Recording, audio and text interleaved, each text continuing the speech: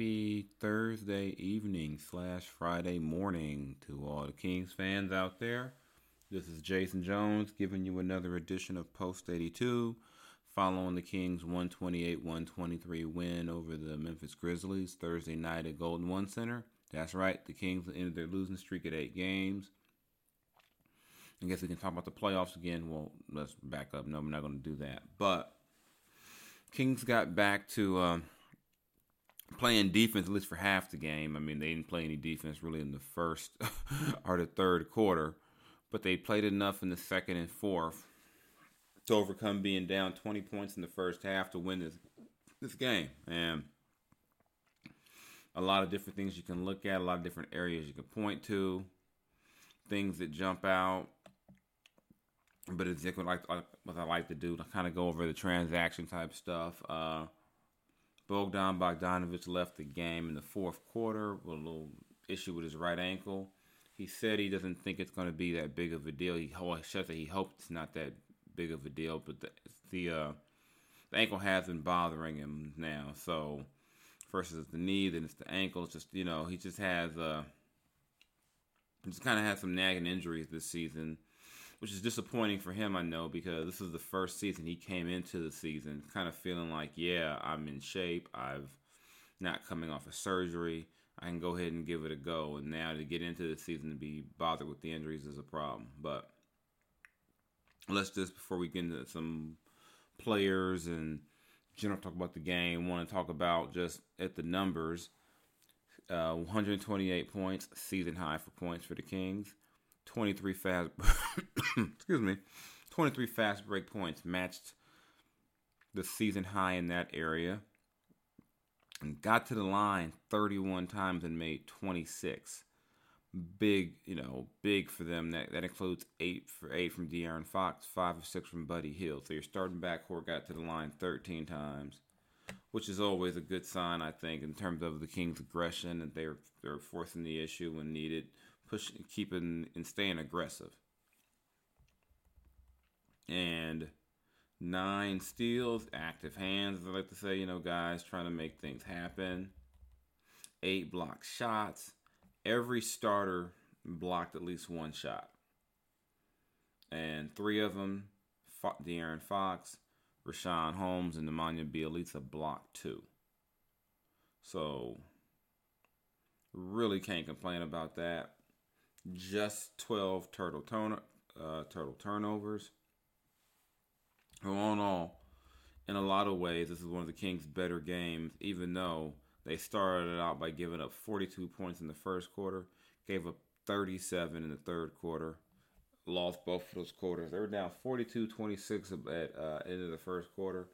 They got outscored 37-27 in the third. So, still things to work on, but hey, and as Jeezy said, a win is a win. Can't, you'll take this win and see can you build off of that before you play New Orleans on Saturday.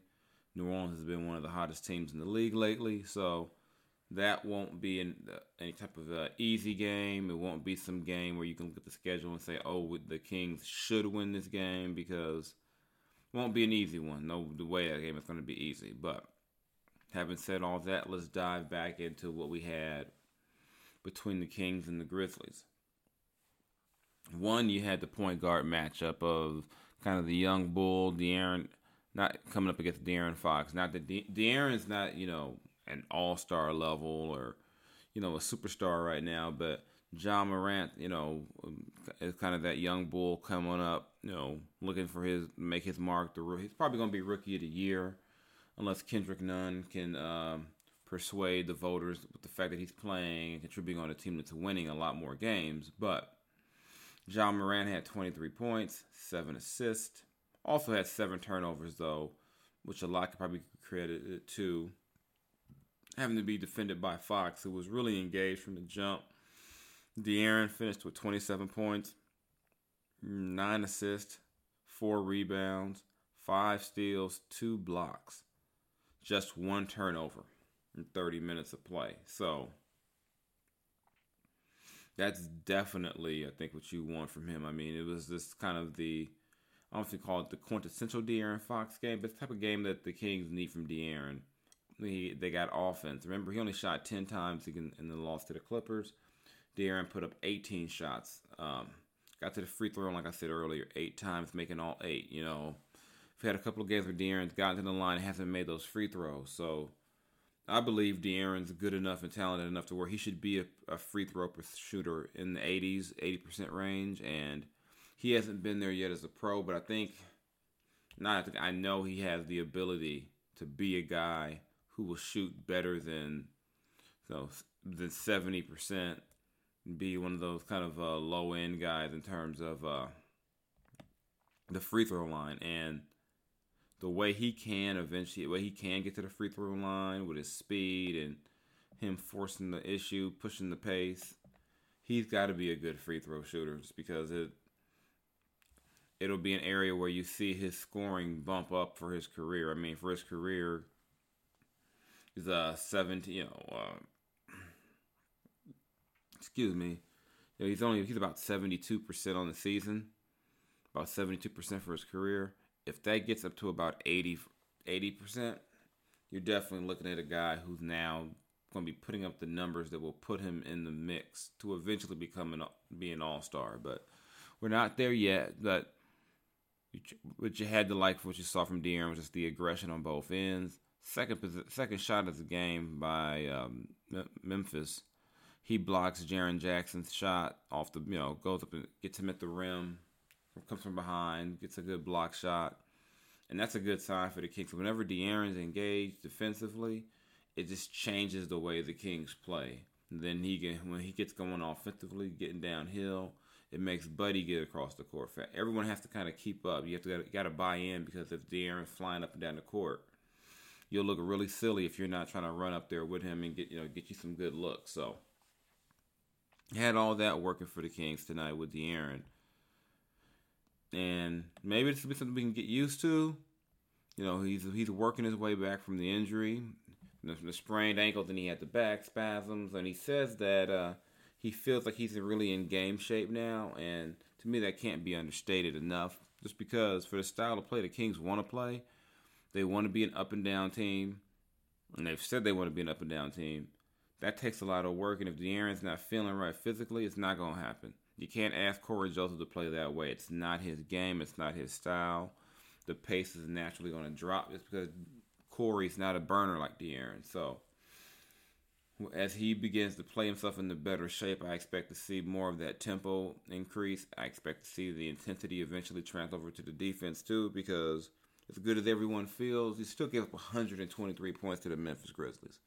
And you can't expect to eventually become a playoff team until that defense can become more consistent. So they got 2 good quarters tonight.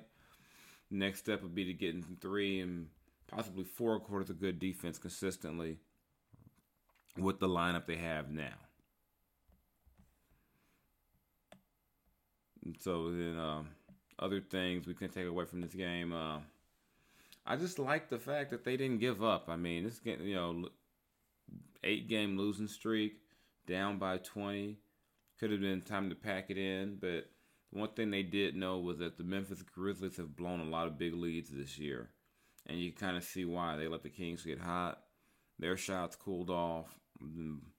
Now you're in a ball game, and a team that young is going to make mistakes like that. And Kings were able to capitalize. Can't hate on that. That's what you got to do.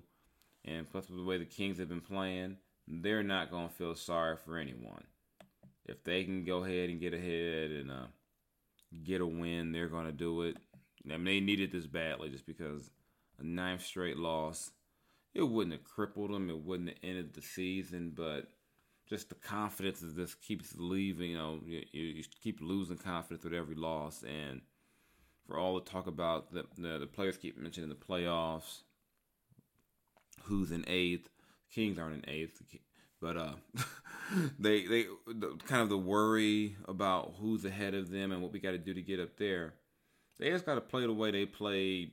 I say this, the second and fourth quarters on Thursday. They got to play that way all the time. That's got to, and it's not so much for me even about how many points they scored, how much pace, what was their pace. It's about the the effort level, and it's got to be consistent throughout if they're going to even, if they don't want to get laughed at about the playoffs so much, because right now it's true that the bottom of the West is pretty much all clumped up. You got your top 7 teams above 500, and then boom, a big race, big cluster.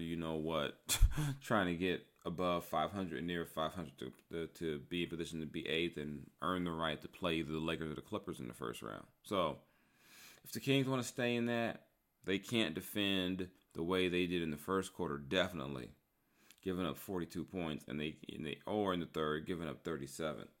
They've got to figure out with this current lineup. I mean, the previous incarnation of the Kings, where there was no Fox and Bagley, they figured out a way to play that allowed them to get wins. And this team has to figure the same thing out. They want to play fast. They want to run. They want to get up and down. But that doesn't mean you sacrifice getting stops. And at least half of the game was proof that if you can run and play defense, good things will happen.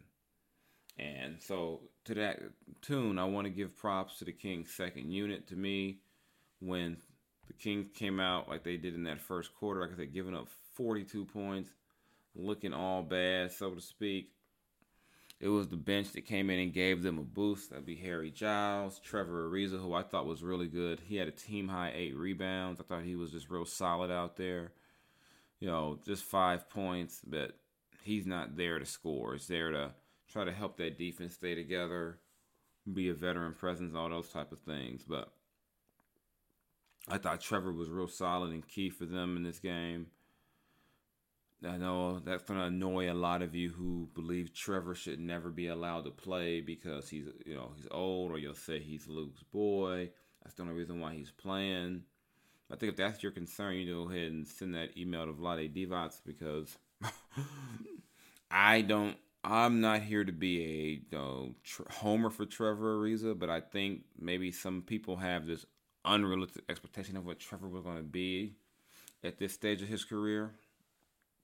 But I mean, if he was really good for the Kings against the Grizzlies. If him part of that second unit helped get things going. Corey Joseph played a little bit, played 18 minutes, but had 7 points, 4 assists, and then Bogey before he left the game, 16 points, 7 of 15 shooting, 2 assists.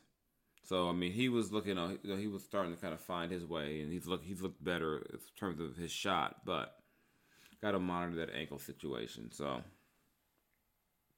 there you have it. Good all around effort I thought from the Kings in terms of trying to play defense. It didn't work out all well the whole time, but they got enough of it. The offense got going.